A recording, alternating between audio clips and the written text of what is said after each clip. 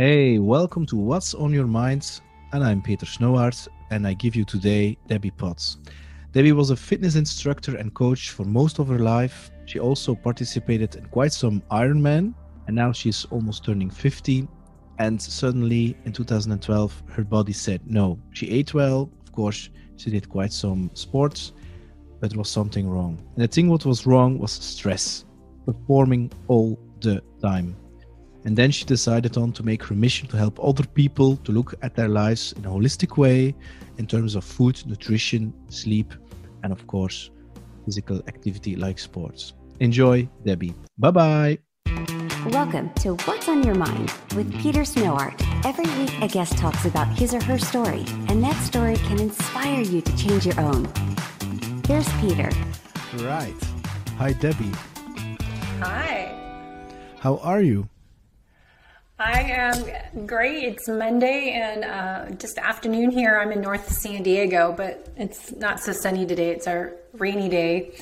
So just... And what are the temperatures? Because here it's, I wouldn't say cold, but it's still not very warm in Belgium. Yes, it's well, it's a little chilly it's 50 degrees Fahrenheit. So what's that? 10 degrees there, doubling out 30, something around there. But we moved from Seattle last year because thanks to COVID, we moved from a colder climate in Pacific Northwest, Seattle, Washington, to North San Diego to have improved quality of life and warmer weather year round. But today isn't a good example. Okay. And is there a link between COVID and the fact that you moved? The link is that we could work online and live anywhere in the world. Ah, okay. And before that, was it more local? I owned a fitness studio. Mm-hmm. Luckily, I closed it 6 months before COVID started and was just starting to do health and fitness coaching online. So personal training was what I did. And everyone, of course, had to stop that a year ago and do things online. So now we're all virtual. So now you can quality of life can improve if you are looking to move somewhere else around the world, right? Okay. And don't you miss the physical contact? I mean, everything is now... yes, for sure. So there are no plans when the COVID period is over that you're going to open again a new facility? No, I really love... I've been in fitness industry for 28 years, so I was ready for change. I was working on changing my focus to be health coaching. And I can do that virtually or in person when I start to get clients locally. But my purpose is to help people avoid the impacts of chronic stress and metabolic chaos. And over the past 10 years, I've been educating myself through different courses to be a health practitioner, functional nutrition practitioner, nutritional therapy practitioner, to work on me more of a holistic lifestyle coach. Okay. And personal training I've done forever, so I'll still implement that in how I coach people, exercise and nutrition and lifestyle habits. But you started with the physical part, so the fitness, I assume. Yes, and that's then personal later, training. Yeah, and then in 2012 something happened, and then you started to see holistic. Is that correct? Yeah, well, before that, I was always interested in nutrition since I was in college and went down personal training route, but I always knew there's more to getting people healthy. And I was looking at nutrition and health coaching over the years and running health, sugar detox programs as a personal trainer and a coach. But as I was learning all this information with Ben Greenfield, I was Superhuman Coach program and started to go down different paths as health coach, I was realizing I was experiencing a lot of what I was learning about adrenal fatigue back then. Now it's technically HPA axis dysfunction. That's a big word. So adrenal fatigue, adrenal exhaustion is what started to happen with me in 2013. So that just even defined my purpose in life even more, to help people avoid going through what happened to me starting back then. So that means that you were dragging yourself through life, that you were surviving, as they call it, instead of living because you were so tired? Yeah, well, a little bit of that. I mean, I say I wrote a book to share my personal story. It's called Life is Not a Race, It is a Journey. And I was just writing a blog this morning about how we're addicted to busyness. And we're, if you're a type A driven, high performing individual, we have a tendency to overdo everything and live and thrive with more is better philosophy. And we don't know how to take a break and sit still and, absorb the benefit of a quick stress and then continue on. Instead, we're just on all the time, and you get that stuck in sympathetic dominance, that sympathetic nervous system, or in that fight flight phase all the time. We're always running from that lion from the morning we wake up until we hit the pillow at night. So whatever you're doing. How did you get into that? I mean, was it that you were addicted to working all the time and serving clients, and that you're getting that adrenaline rush, and then you just went on and on and on, and then suddenly your body says, Debbie, party is over? Well, I was owning my own business, so that in itself, if anyone is a small business owner, especially the past year, I feel for you, because it is a load of stress all the time. And some people can tolerate more stress than others. I can't. So I have to always, take care of myself a little bit more and manage my stressors and stress reduction exercises. But I was owning my own fitness studio, teaching clients, teaching classes, running programs, doing all the behind the scenes work, marketing, accounting, managing staff, always all the stuff that goes with owning your own business on top of doing everything day-to-day activities. On top of that, I was training at a high level as a competitive triathlete, endurance athlete. So I was doing like 20 hours a week of training for Ironman triathlons, also doing marathons, and got into 50K trail running. So my days were quite full. I would get up at 3:30, 4 a.m. and I'd get home at 9 o'clock at night, 8 o'clock at night, and go to bed. So I was living life fully, but a little bit too much, that I overfilled what I call the beaker of stress, and we only can tolerate so much until it starts to overfill. But what happened then that it was too much? Did you had a burnout, or something had to happen to come to have these kind of insights that this is no longer working for you? Yeah, you start to have these big red flags, right? So what happened in 2013 actually was March, 8 years ago, and I just was coming off my best successful years in my business, and as an athlete, I was competing, winning my age group, coming, top second or third or first sometimes in races, and then my strongest, I was lean, I was doing low carb, I was eating real food, I was doing all the right things as an athlete, and I suddenly couldn't do anything. I was so tired. I'd have to have naps in the afternoon. I couldn't sleep at night. I'd be wide awake at 2 a.m, a big red flag that something's going on with your hormones, cortisol, melatonin dysregulation, as well as these, I eventually did lab testing, found out I had different pathogens, H. pylori and blastohominus, and all these weird food sensitivities.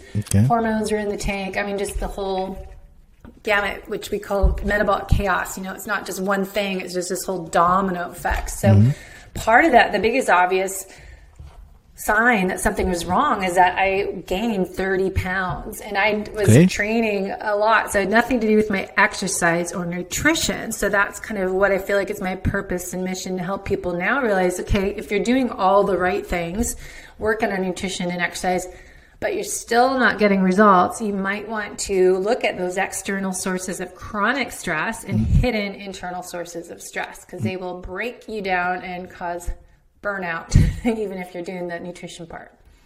That's interesting.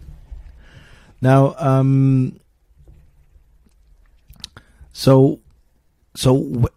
how did you discover what for you was the answer? Okay, how did you? What was there, some kind of doctor or coach that pointed to you? Okay, Debbie, you're doing great on the physical part, also on the nutritional part. How did you discover that? That was really the stress, because I imagine that you first to come to that kind of conclusion, that you try to maybe look at your food, change your sporting regime, maybe lowering it a little bit or even increasing it a little bit, because you're gaining weight. So that's it's an indication that something is not right, especially when you're doing this kind of things. Yeah, well, part of it, I had no energy to go for a bike ride, and I was a strong cyclist, which was my best strength of triathlon, swim, bike, run, was cycling. And so I knew when I couldn't pedal and I was like on the side of the road crying, that sounds like, what is wrong with me?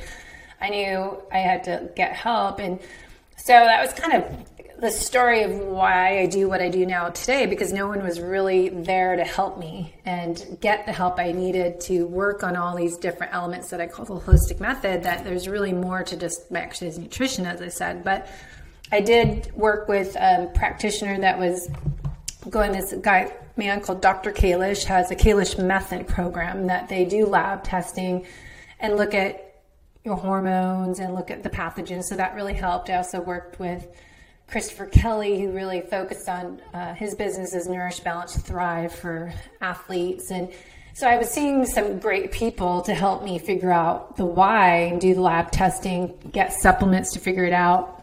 But what I found is, not till, last year, I didn't realize I never really slowed my own lifestyle down until COVID hit, that we were all forced to hibernate and slow down in life because we're stuck at home. And then I realized, okay, I tried to slow down my life, but I was always used to doing something and being busy, and I'd fill my time up. That it's like you feel lazy or pathetic or not successful if you didn't have every hour of your day blocked off and booked with something, right? So that was a big thing. I think, looking at the holistic approach that you have to work on, not just lab testing, finding what your imbalances are and detecting these hidden internal stressors, but also you as an individual have to change your lifestyle. You can't out supplement poor lifestyle habits as you can't out exercise a poor diet. It's this holistic approach you got to do for yourself. So once then you found out it was stress that was causing that, I mean, you just mentioned it yourself. I mean, you're so used of, maybe I'm going to call it running away from yourself. Because, every minute that you had and that you were free, you filled it up with some kind of activity, not to feel anything.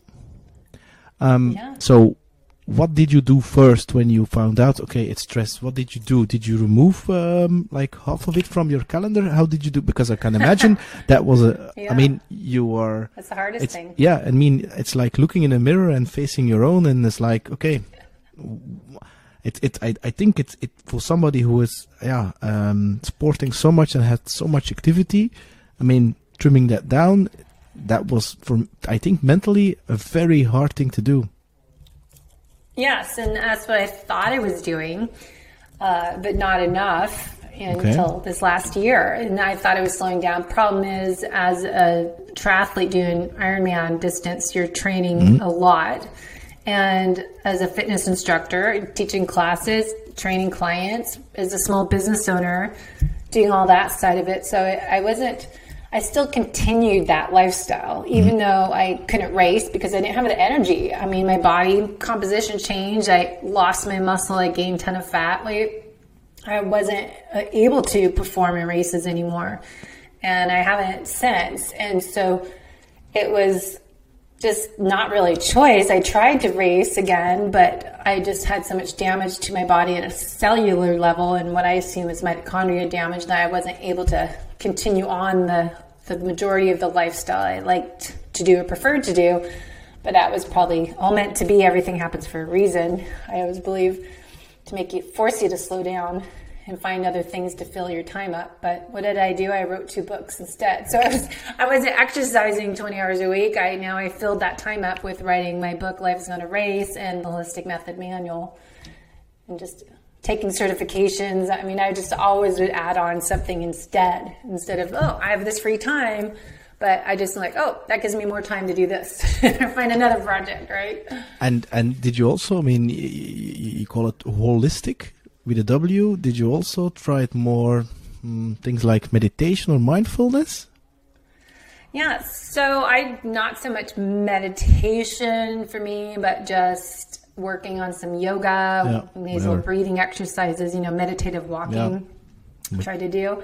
So my philosophy of the holistic method, I call it working on the whole you. So I WHOLE, the whole person, from the inside out. That as a coach for so many years, personal training and health and nutrition coaching, it's that lifestyle habits we need to take into account as well to really be healthy. So fit and healthy from the inside and out. It requires these 8 elements plus more, but basically I call it, the basic 8 are the nutrition and exercise, the obvious ones, but also sleep is, I think, even more important than everything because it impacts all. If you're tired, stress management, getting stress, but the good kind of stress and cutting out the chronic stress. And then movement, getting movement throughout the day. And then the 6th element is digestion, gut health, eating properly, how we eat so essential, as well as what's going on with your microbiome. And then number 7 is hydration. And then one of my favorites is happiness, laughing, smiling, playing, being silly, gratitude. Those are essential. And that actually helps with the stress part, right? So oxytocin hormone, that hugging people that we forget how beneficial that is, will help lower that cortisol. So all these elements together, I think, are essential to address if you really want to be healthy from the inside out. I mean, that's an interesting one. The last one, I mean, I see a lot of high performance athletes. I have a couple of friends who are also Ironmans. And what I noticed, they combine it with the day job. So they train hard, they work hard. They combine it also with the family. And I mean, they also work on their mindset. And the things that you just now mentioned, laughter, things like that, sometimes I feel there is no room for that because they have to perform and they are very result oriented, which of course is needed. But then when they've reached that, I sometimes have the feeling that they've reached that, but they are not happy. They've succeeded that, but they're like somewhere in the middle. Maybe they realize that it's fine having these ambitions, but you also have to enjoy it. Yeah, you need to be happy and enjoy the process, enjoy the journey, or why are you doing it? And I've written articles and I did a podcast years ago about what's your why? Why are you racing? Why do people train for an Ironman or whatever events? Like, what's your purpose? Because are you running from something and you're trying to fill that void up to not deal with what's going on in your life? Or are you doing it because you love that feeling when you cross the finish line and you thrive when you hear your name, you are an Ironman, and all that goes with it. And then people bragging and wearing their medals and t-shirts and getting tattoos. And it's like, what's your why? And that's what I think is important for people to go, I don't know. Maybe I need to think about, why am I doing this in the first place? Is it bringing you joy, or just need something to brag about? Yeah, or is it something to compensate, some kind of guilt or fear or shame, or maybe something you've missed from your parents, maybe that you want to prove to them? What was your why? Why you did all the sporting and the Ironman? Myself, I think it was, I was never really good at anything sport-wise until I found I did a triathlon I could do well. And I loved that feeling of being successful about it and doing decent.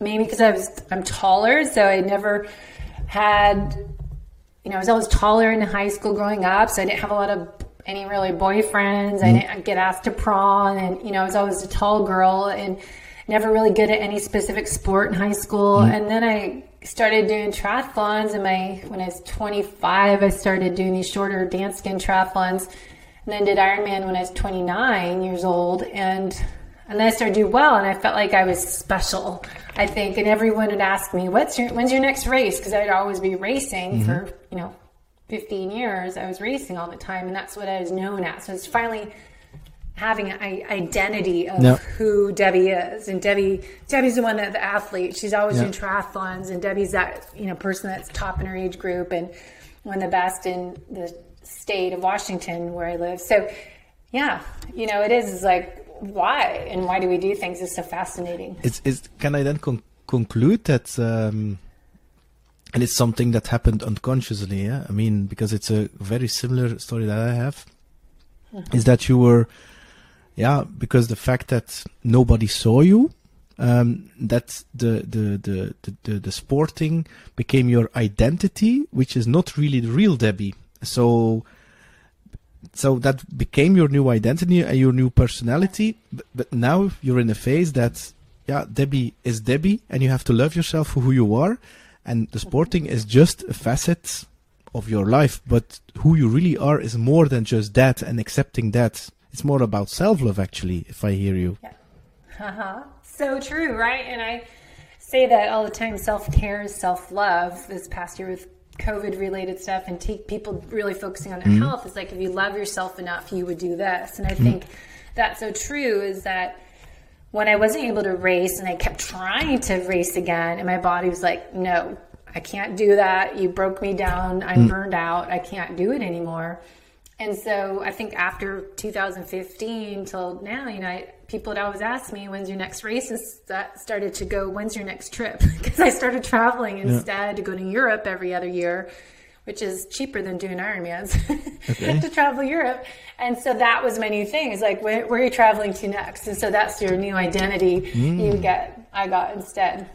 And what's your identity right now? Well, it's more about quality of life.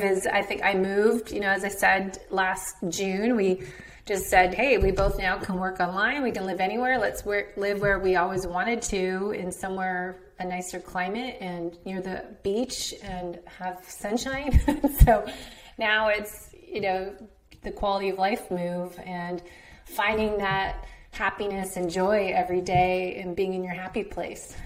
And what does your ego think about the fact that you are not busy all the time and not running or sporting or whatever, doing things? Because there is still a part of an ego that says, Debbie, just run. Put on your shoes and run, swim, go. Well, I still do train, you know, I train at the swimming a few days a week, and I bike and I run, and, you know, now it's different. You know, I go for a bike ride and we'll go a longer ride on Saturdays and stop for coffee. And I joked about this picture I posted the other day. I would never stop before for coffee and enjoy, you know, all these cyclists were at this coffee shop too. And it's like, oh, this is how you enjoy cycling and not have that competitive, like you're saying, those other athletes, how we are just focused on the numbers, and you don't want to mess up your bike ride and your heart rate and your pace and your time by taking a pause and just having a little coffee shop break. And now it's switched. So now I'll go run and I'm okay. It's taken me 5 years to get okay with this, but I can't run nonstop without fatigue. My body just, I think, again, mitochondria. So I'm okay with running and walking, enjoying the journey. So I've had to rewire my brain for many years on that, like get rid of that race mentality now. Just like, I'm happy to be outside and being in the outdoors. I can imagine you are much happier right now and feeling much lighter because you enjoy the journey, because there is no destination to reach. Yeah, and what I keep saying now is what I'm doing now, I'm preparing for my future self and always working ahead now that I never did that before. It was always working on that year, race year, performing your best in your race, rather than now it's like, okay, I'm doing what I can do now to live my best life, my second half of my life, as I turn 50, somehow this November. And it's more like, okay, what can I do now to improve longevity? I want to thrive when I'm 70 years old and traveling all over Europe.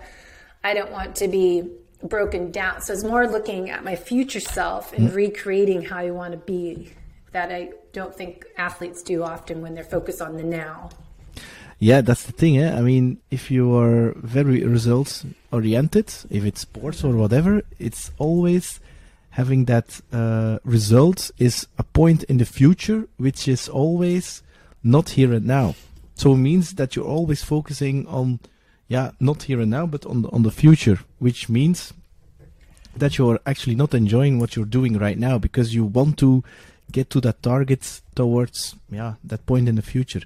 Now, how did you discover that your mess, if I can call it like that, became a message for the world? How did I discover it? Yeah. Did you just wake up and like, maybe this is something interesting. I'm going to create some kind of holistic approach for people. I mean, you are you are a sporter with a big capital S. I mean, I run, but I dream from doing a triathlon. But I still have how do you say that? I do low carb, but I admit that sometimes, and also intermittent fasting. But I have a very love-hate affair with the sugar thing. Mm?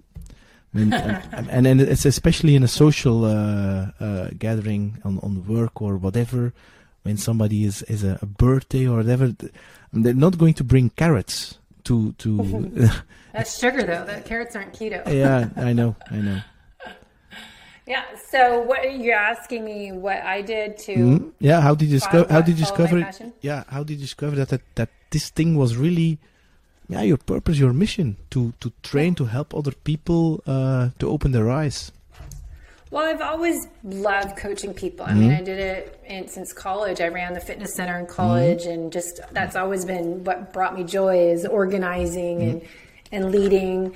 But I think what happened, when my journey started with my health issues in 2013 was actually where I live now, is North San Diego. It happened in Torrey Pines one weekend at a mastermind retreat, and I was really sick from drinking wine. And ever since then, it kind of started down this path. And I think I realized over the years when I was struggling to get help, and I, kept going to different practitioners and doctors and experts, to only realize, it wasn't their job. It was me. I needed to switch my mindset and work on my lifestyle habits, not just taking the supplements, as I said.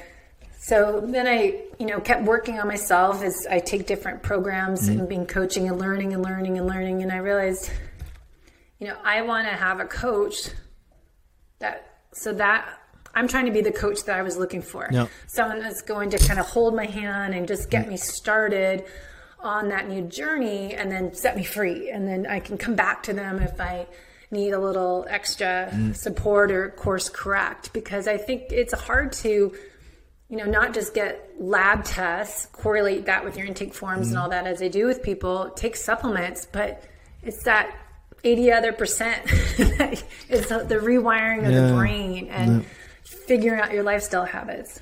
But for me, there is only one, how do you say that, parameter which is very important for me. So it's not I have a little belly, but that's not the most important part. The most important part is my energy. How high is my energy? How high is my fire? Yeah. And of course, that's based on nutrition.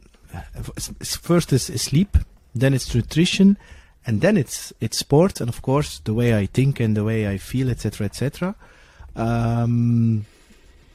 So that's that, because a lot of people are focused on the physical part, of course. They're like, look at me, look at my six pack, and there's nothing wrong with that, because I also want that. But yeah, I mean, there are a lot of activities that you can do, and you can choose, like podcasting, of course, and so it's a choice and a balance that you have to make. Now, I mean, every human being is unique.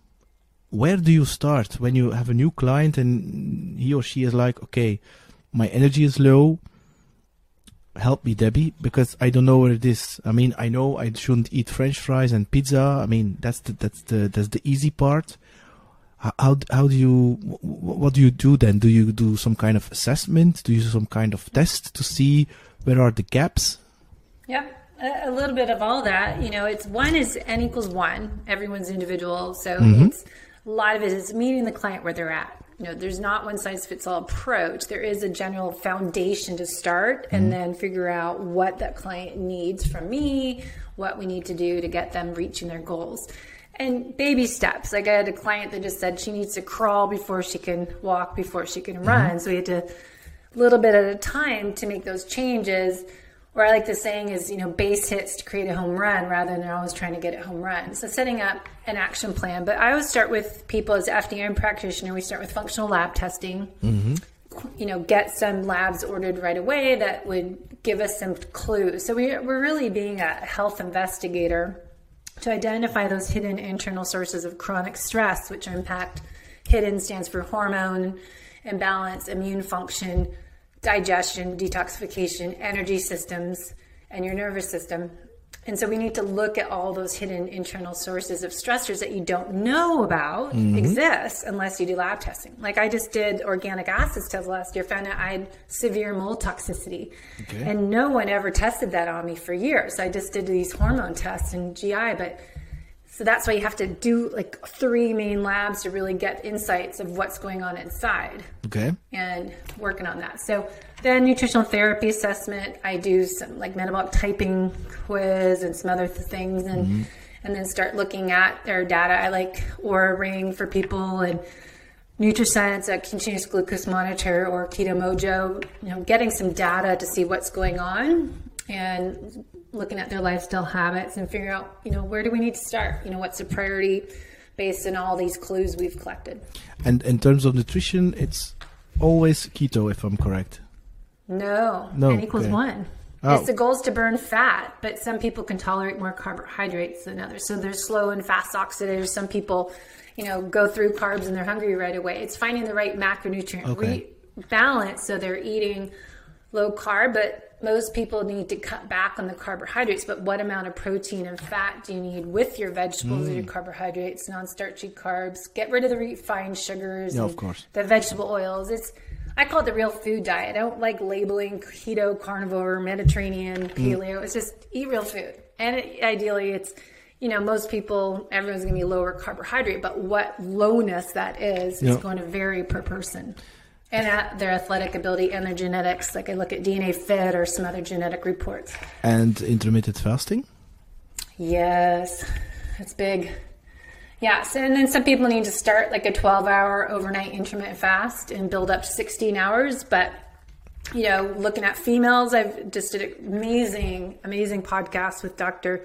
Mindy Pelez about women and fasting and how we need to timer fast with our menstrual cycle, because women are not small men, as Dr. Stacy Sims says. And so really looking at new research on how women, too much fasting isn't good either. So again, it's a Goldilocks effect. More is not better. Too little is too deficiencies, and finding the right amount for each person. And part of that is fasting for women that, not doing these, 72-hour fasts every month and fasting too much. And what is that too much for somebody? That's the individual part. But I also assume you're going to look again to the driver why you are doing it, why you are fasting. I mean, I do intermittent fasting 16/8 and I like it. I mean, a lot of people call me crazy because I find it now quite easy, to be honest. I only eat at noon. It should be. I think for me it's easy. I only drink water, so only between 12 at noon, and then I stop at 8. So I eat even before that, and I'm so used to that. And of course, I admit, in the weekends, I sometimes I take a day that I say, okay, now I'm not going to for social activities. I'm not going to stick to the rules. Yep. But during the week, always, and I find it very sustainable. Easy. Yeah. Sustainability is the key word to me. It's like, this isn't a diet. This is how we're meant to eat. This is how we're supposed to digest your food in a certain window, not be eating 3 meals a day, 3 snacks a day, that you're always breaking down that food and giving your body that time to detox. And I call it the internal housekeeping to come give you service while you're sleeping. But if you're eating right before bed, the housekeeping service isn't going to arrive. So it's having this way of eating. And if you eat the right foods for your body, you're not even hungry. Then you're eating the right ratio of macronutrients. If you're full and satisfied and don't have those cravings, right? Then you don't I fasted. I didn't even try to fast. That's when I know we have success. It's not intentional. And also, when I crave, then I'm going to ask myself, why? Is there some kind of stress? Is there something that I want to eat away? And just the fact having that consciousness is already a first step. Yeah, I love metabolic typing diet. We have a checklist where it says to track how you feel when you eat. If this is the right ratio of macros, your carb, protein, fat, this is how you should feel. And you should feel that energy, fullness, satiety. Or if you're eating and you feel bloated, gassy, hungry, all of that. But it's also, like you're saying before that, is why am I choosing this food? But if you pay attention, most people don't even pay attention to how that food makes them feel. Yeah. And if you could learn how to correlate, oh, that cookie, I get a headache, or I'm going to be having gas, or I'm not going to be able to sleep tonight if I eat that. If people start self-love, self-care, and making those choices because they're paying attention, how does that food make me feel? Well, why am I eating that? And then figuring out, work backwards, peeling that layer of onion apart. But also I did for 90 days, so more than 3 months, some kind of program where I also removed like carrots, so really sugary vegetables. So no root vegetables were allowed, only green. Above the ground, is not eating the below the ground, and just eating above the ground. And the thing is that after that, I tried French fries and potatoes, chocolate, all those things. My taste was completely changed. Yeah. Because you took them out. Yeah, and that's like tomato ketchup for me is too sugary. It's too sweet. It's like for a lot of people, these green vegetables are like boring taste, but it is not, because it's really because we are, I wouldn't say spoiled, but we are so conditioned to what we think smells good, and I don't think we even take the time to taste what it really tastes. And we think it tastes good, but in fact, like potato, it doesn't have any taste, because it's salted or whatever with it. So it's a very strange effect. Even with alcohol, I cannot tolerate any alcohol anymore. I don't. Not for me. No, that's very strange. Not even the good beers and Belgian beers. Yeah. No. I don't drink any Belgian beers. No. I think a lot of that, what I find with people, is working on being mindful when you're eating and drinking versus mindlessly. And I think a lot of times people don't correlate that feeling because they're not paying attention. They're just eating it. Well, what I was just writing a blog about, being multitasking. And so you disconnect from everything, and you're not connected to how that food tastes versus sitting. And I always give example of being in Europe to my clients in the US. It's like, okay, pretend you're in Italy eating lunch. You sit there for 2 hours, you're chewing your food, you slow down, you taste each bite, and you taste the different flavors in the food versus the fast pace we're in here. Yeah. Everyone's just eating, get it through it and get back to work or get back to what you're doing instead of enjoying that process. And then I think you really realize the leptin and the ghrelin hormones actually work, because you're like, I'm eating and tasting my food. That's the big difference when I'm in the US for work, when I can, is that when you're having dinner or something or lunch, you order it and immediately it's there. Whereas in Europe, you order it and it takes some time. It's the eating is just a side effect. It's, of course, it's important, but it's that journey, it's that dance with all the person that you're having a conversation with. So you take your time. So it's not the intention to get out of the building within 20 minutes, whereas in the US, you're like, it's over, we've eaten, bye-bye. So that's a complete different culture. Yeah. I mean, we get the bill right away. You order and your food comes because it's not made scratch. You know, I don't like going to chain restaurants for that, because I want to know, are you making my food from my order, not just picking it out of the back kitchen, pre-made stuff in the morning. So it's making things fresh. And, you have to, in Europe, we laugh that we have to ask for our bill, or else we'll be sitting there for hours, because it's rude, I think, for them to come bring your check until you ask for it. I think it's a little bit black and white, but I know what you mean. Yeah, that's true. Now, in terms of clients, you also have European clients? Yeah, well, I could coach people anywhere. So I've, consulted people to different places, and like random Dubai or Australia or UK. Now, I mean, of course, there are some perceptions about Europeans, and of course, Europe, it doesn't exist, because you have Belgium, Spain, the Netherlands, Italy. They're all separate countries and separate cultures, just like in the US. Now, in terms of culture, I mean, are there any specific things that you see coming back, for instance, from Europe compared to the US, for instance? I mean, because there is a different eating culture in Europe. Of course, there is also things like McDonald's and things like that. But I still think there is a difference. Do you see that also in your clients, what they're asking for? Well, I find it personally, and that's why we love going to Europe and traveling different countries, because it is so different pace and, appreciation for real food and slowing down. They're not rushing nonstop and just being on the go all the time. Yeah. But when they come to you and they say, when somebody from Europe comes to you, say, Debbie, I want you to coach me. What is their driver? Is their driver, okay, I want to have more energy because I'm too fat, I eat too much sugar, compared to your clients in the US where there are more, I want to build more muscle strength? What was the difference there on a culture level? Well, it depends. I mean, I have two different areas that helping people with endurance, coaching endurance athletes who want to figure out how to train for performance. And then now I'm focusing on just only doing it as a comprehensive package, because I can't train athletes without training them on the nutrition and their sleep and their digestion and all of it. So I'm only now just currently this year started just doing, I'm just doing this one thing. There's 3 different packages, because I feel like I can't really train someone properly as a good coach without knowing, are you sleeping and getting your deep sleep? Are you getting recovery? How's your HRV?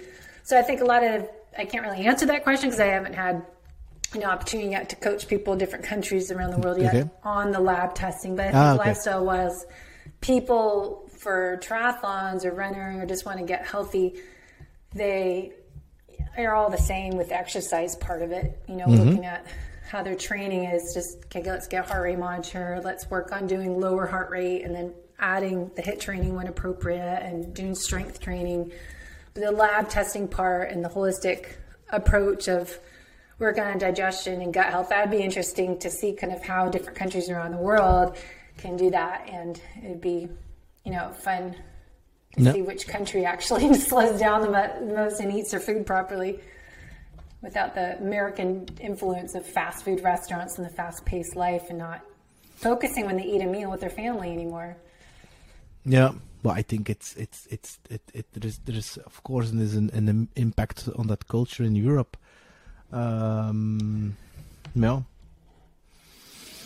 Now, if you would look back on your life and you would meet the Debbie when she's 16 or 18 years young, what would you advise her? What would I advise her? I think I would also just say not to strive for perfection, but make sure you're okay with, having those breaks in between things. You don't have to define success as filling your day up and doing so much, that it's okay to not do something all hours of the day. And as an athlete, I think is not to have the need to race year after year. It's okay to alternate and then find joy in other activities as traveling and just going for a bike ride because you love to go for a bike ride, not because it has a race attached to it. So, training for joy, but then alternate, adding every year a race, one year on, 1 year off. And I think it's learning that appreciation for what sports you love and not have that defined as that competitive edge that you're just doing it to finish across the finish line. And what is then your new 2021 definition for success? It goes back to that quality of life, like what I can do to thrive and improve my energy and be the best version of myself, especially as I leave my 40s and go into the next age group this fall, is how I can be the best version of myself and live my best life. The second half of my life is my goal right now. It's like, what can I do to be the healthiest version of myself from the inside and out? And so we went back in time. If we now go forward in time, within 10 years, who is Debbie? Debbie's a happy person, and she's laughing and playing and having fun, just traveling and exploring and doing different activities, stuff I can't find time to do now. Like here, I'd love to learn how to do beach volleyball and stand-up paddleboard and pickleball and do all these fun activities with people. I think doing that and surrounding myself with stuff that makes you laugh and have fun. And I think, that joy and laughter part is so essential. I think as a competitive athlete for so many years, we get so serious and so uptight and anxious. So now I'm just kind of going to the opposite side. It's like be a little more loose and not be so rigid and know how to have more playtime. I mean, I can imagine that you, as you have lived quite a few years in a very competitive environment, you also have, I assume, lots of sporter friends who are also performing high-performance sports. Did that new way of looking at yourself and to the world impact your environment? So maybe you lost some friends that are like, Debbie, I like to perform, I like the race, I like the competitive edge. Yeah. I mean, why now so loose? Did that have an impact on your environment? Well, part of it, I stopped training for racing for Ironman, so I lost connection unless I went to Ironman Hawaii every year to network and see people, but I lost that connection because I wasn't racing and I wasn't an Ironman athlete.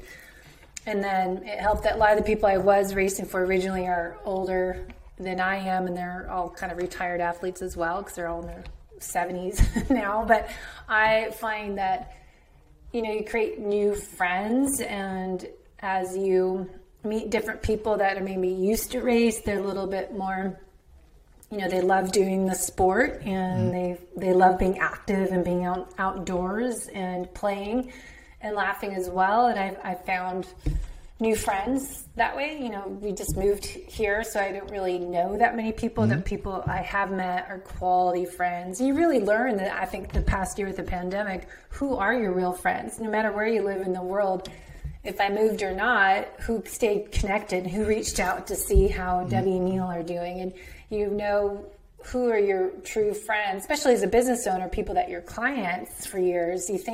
I've learned that your clients can always be your friends, and you really have a line you have to divide when you have like business clients and friends, and you don't cross that line, and sometimes it works, sometimes it doesn't. But learning who makes you smile and isn't toxic energy robber and surrounding those people that are positive energy, positive vibes is really what I've found.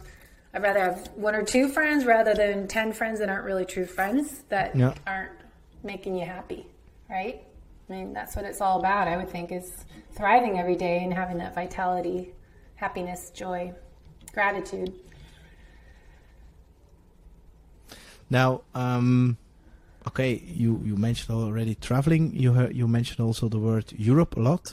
Is moving over to Europe a possibility for you too? My husband always wants to live in Italy for half a year.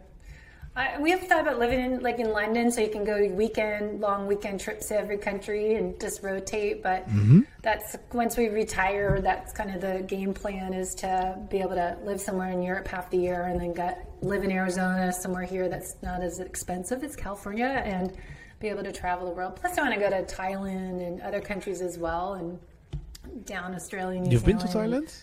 No, that's on my bucket list someday to go that region. It's beautiful. I've been there.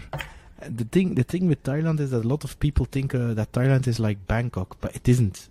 Thailand is a lot of countries in one country, and you can find the cliches, but the nature is beautiful, and the people are so kind, and it's very safe. By the way, it's quality of life. I find there travel is great. And it's if I want to do it again. It's one of the best trips ever. Really? Yeah.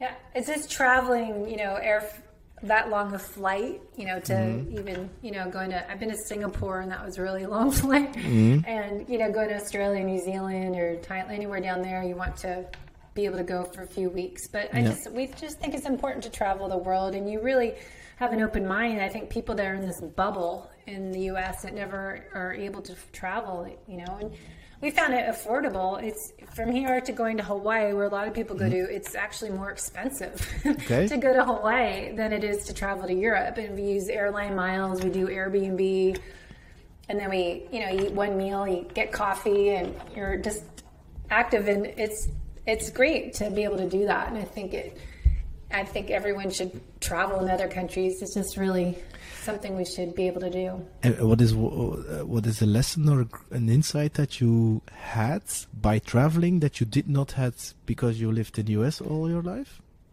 Well, originally from Canada, but Canada. Oh, that's a big difference.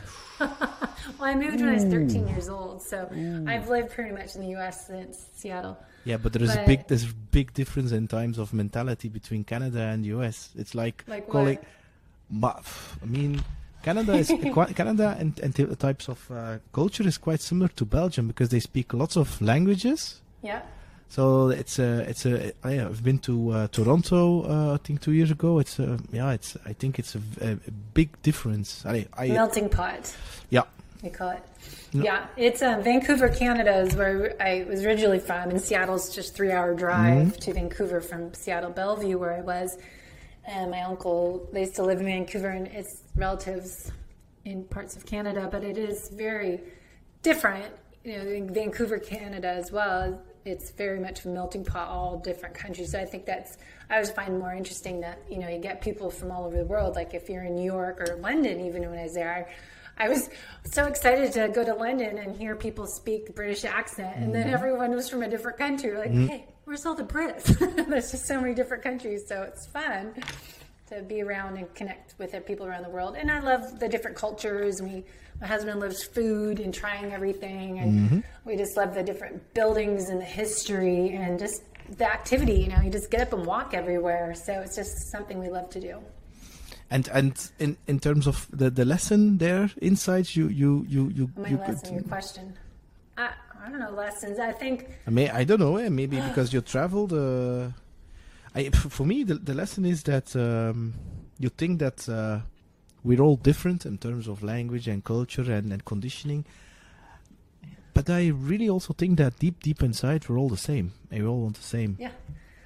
I agree. I think that was a lesson learned in COVID. We were all in this together, people would say, but that's the whole world. We're all dealing with it. We're all same people, struggling with the same things, fighting the same things and striving for the similar things. And I think that was a big lesson. And I think traveling, you really realize I might not be able to understand you, but, you could put that into any place, city, and to be the same. So it just unites the world together, that everyone's similar, just different languages and different culture, customs, and foods, but generally we're the same human beings. And besides of the traveling, what is for you a crazy dream? Crazy dream, well, I think is to...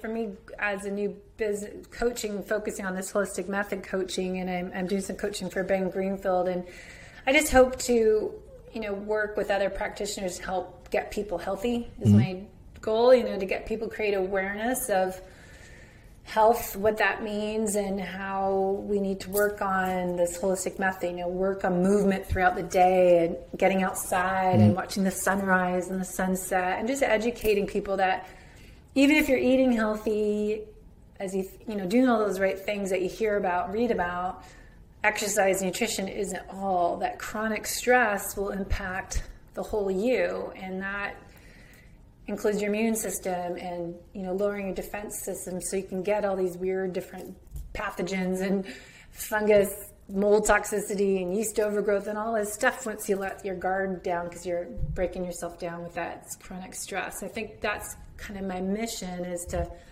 really get that around the world, that to really strive to be healthy on the inside and out, being fit and healthy, like under the hood. Are you healthy? Because so many people exercise and don't look at all the other stuff is just as important. Yeah, you can really feel the mission, the purpose, energy there, Debbie. Well, that's good. I feel like it's needed, especially this past year, and just the whole, lockdown and not anyone hearing the truth of that's part of the solution, but people need to self-love, self-care, take ownership of their health to get healthy. And that doesn't happen when you're just hiding behind a mask. You have to actually do the work and the lifestyle habits and nutrition. And also a lot of people like to fix it with some kind of external thing like a pill or whatever. Yeah, not a Band-Aid, it takes work. It takes work to take care of yourself. And it's all choices we make, right? It's if I get out of bed in the morning, if I brush my teeth, what food you're going to eat. If you're going to eat, the crappy processed food you can pick up, or you're going to make a meal from scratch. I mean, it's the choices we make. And I think we just lose that ability or get lazy or just forget about what it means to feel good and pay attention to that. Is there something that we forgot in our conversation, Debbie? Oh, I don't know. We covered a lot. I think part of it is testing and not guessing if you're healthy. Like I just, I spent years trying to get healthy, but no one tested that I had mold toxicity. So I'm like, okay, 8 years ago, if I got that lab included in my collection of functional labs I had, would I feel even better now? I think we settle for how we feel. We blame the aging process, and we don't always strive to investigate what's actually going on under the hood. And our doctors' labs don't cover a lot of that stuff. So you have to invest in money on labs because they're usually not covered by insurance, sadly. But they provide these clues, these additional insights that we don't even know about, that I could have improved my health and not have mitochondria damage because I was living with mold. So, test and not guess, I would say. Yeah, there's still things you're talking about here in Europe, at least, that it's not something that we are aware of. Yeah, you're going to test for things that's in your blood, which are the typical things, but not those things that you just mentioned. So, and they're quick and easy. It's a urine test. It's organic acids test. You can see, if they have it in your country. And a stool test. It's 1 or 3 day stool test that you get and you ship back to the lab. So it's nothing you need to go to a doctor for. Okay. You can order a lot of these things through a practitioner in your area. Find a FDN practitioner, which means functional diagnostic nutrition practitioner, or a functional doctor in your area, but you can order them possibly online, direct labs. There's different ones you can do, but for sure a stool and a urine test is easy, and a Dutch hormone test can give you a full panel. Food sensitivity test and a comprehensive blood chemistry test. Obviously, I require blood, but so peeing and pooping at home you do all the time. It's easy to measure it and give a sample back to the lab, and then you get lab results just given online to practitioners. So it's easy to do. Okay, cool. Debbie, I want to thank you for your enthusiasm, your energy, and your passion. It's so it feels so great to see you on fire and spreading your love mission. I'm going to call it like that. It's like that. It's love for life. It's not about. Yeah, that's true. It's really about love for life instead of surviving. I'm going to put all the details where people can find you in the comments. I wish you all the best, lots of luck. And when you are in Europe, you're always welcome in Belgium, in the most beautiful city of Belgium, Ghent. Yeah, hopefully next year. We're supposed to go to Spain this September, but who knows what will happen. But yeah, Belgium is on our list, so we'll let you know. Yeah, sure. And what part of Spain? This time we're supposed to go like northern Spain. We're going to Barcelona, then we're going, I forget where. I'm not in charge. San Sebastian or something? Yeah, Barcelona is it's beautiful. Somewhere up north, and then we're going Normandy, not Normandy. Ah, okay, France. France. Yeah. We're going bike riding and traveling around, so. Cool. Yeah. So, Debbie, I wish you a great sunny afternoon, because here, it's already evening, and all the best I wish you, and thanks a lot for the conversation. Thank you for having me. It was fun to chat and dive in deep in some, what's your why? What's your purpose? What's your mission? Yeah. I like that kind of stuff.